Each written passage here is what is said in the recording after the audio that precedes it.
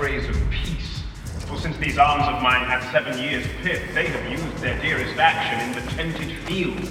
And little of this great wealth can I speak more than pertains to feats of broil and battle.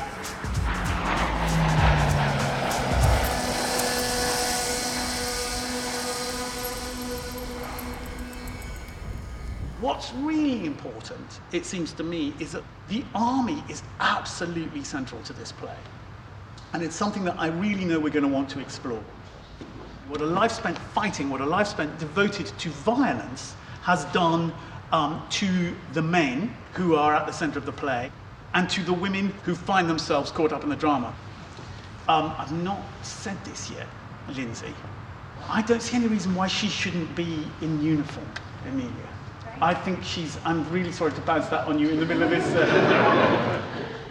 And by the way, Jonathan, who arrived late, who I hope will be able to talk to us at some point, was until recently a pretty high-ranking general in the British Army. I was 32 years in the military. I retired last year. I was a paratrooper. I've been on operations throughout my life. I commanded the effort in Basra in 2007 in Iraq. So I come with a lot of experience of doing precisely what Othello is asked to do. He's asked to go off and fight a war, and then when he gets there he finds the war's disappeared, so he has to then run a garrison. And I've done both. I've fought wars and I've run garrisons.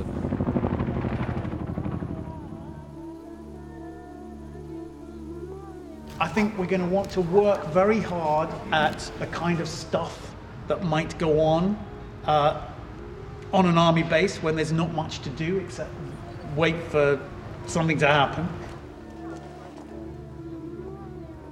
It's very hot, people get very bored, there's a lot of alcohol.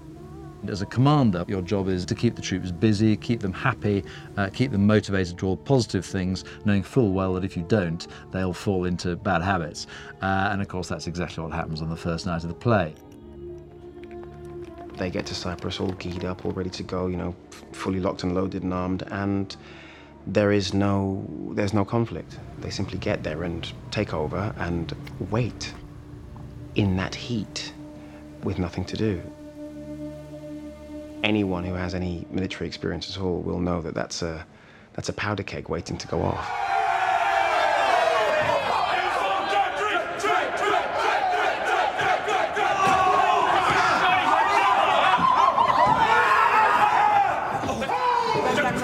Go. Do you know what I mean? I'm here already, and you could be separating me here. Do you know what I mean? Well, the main challenge on Othello was the brawl with those big boys in a confined space. When it comes to fights, we think blokes, we think ego, we think testosterone, and actually everything that I do is the opposite of that. I do like my stand-up tall. We're working out where we're holding, how we're going to fall. I'm looking after people. Go. There's a very crucial story within that brawl, and that's the Cassio story, because it's Cassio getting drunk and getting into a fight and injuring another soldier, which is his downfall.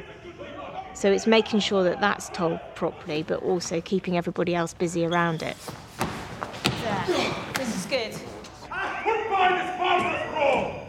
We did this very brutal fight, and Jonathan looked at it and went, yeah, that looks like people who know how to kill, letting off a bit of steam. Just letting off a bit of steam, being quite gentle with each other. But you see, the officer takes it too far. He doesn't know when to stop. What is the matter, masters? This is not a fight about violence, it's a fight about release. And that's what Cassio gets exactly wrong. And so I explained all that and said that's exactly how it happens. That's exactly why when I was a young officer I wasn't allowed downtown with the young blokes, precisely because that's the sort of thing that always happens. Officers, alcohol and soldiers don't mix as a general rule. Jonathan Shaw has been extremely interesting about the military context of the play. And one of the things he insists on is how important trust is between men in the army. And it's quite clear that the reason Iago is able to do what he does with Othello is because Othello trusts him more completely than maybe two men in civilian life would trust each other. It's a given in the army. You have to. Let him command, and to obey in me shall be remorse what bloody business ever. Military life is based on loyalty and a code of honour amongst soldiers, and it's from that Iago is able to get away with what he does, that no one would question another soldier's loyalty to his colleague. Now art thou my lieutenant. Their bond of friendship and of mutual trust clearly goes back years. And of course that's why Iago feels betrayed, because he believes that seniority and length of service should be what determines promotion. His standing in the structures of military life was pretty low, although he had a closeness with Othello, who obviously was at the very top. So when passed over for promotion and having his nose rubbed in his mediocrity, I guess, and it's that trigger that snaps him into doing something about it. I gave them advice on how to dress, how to wear their berets, how to wear their clothing and everything.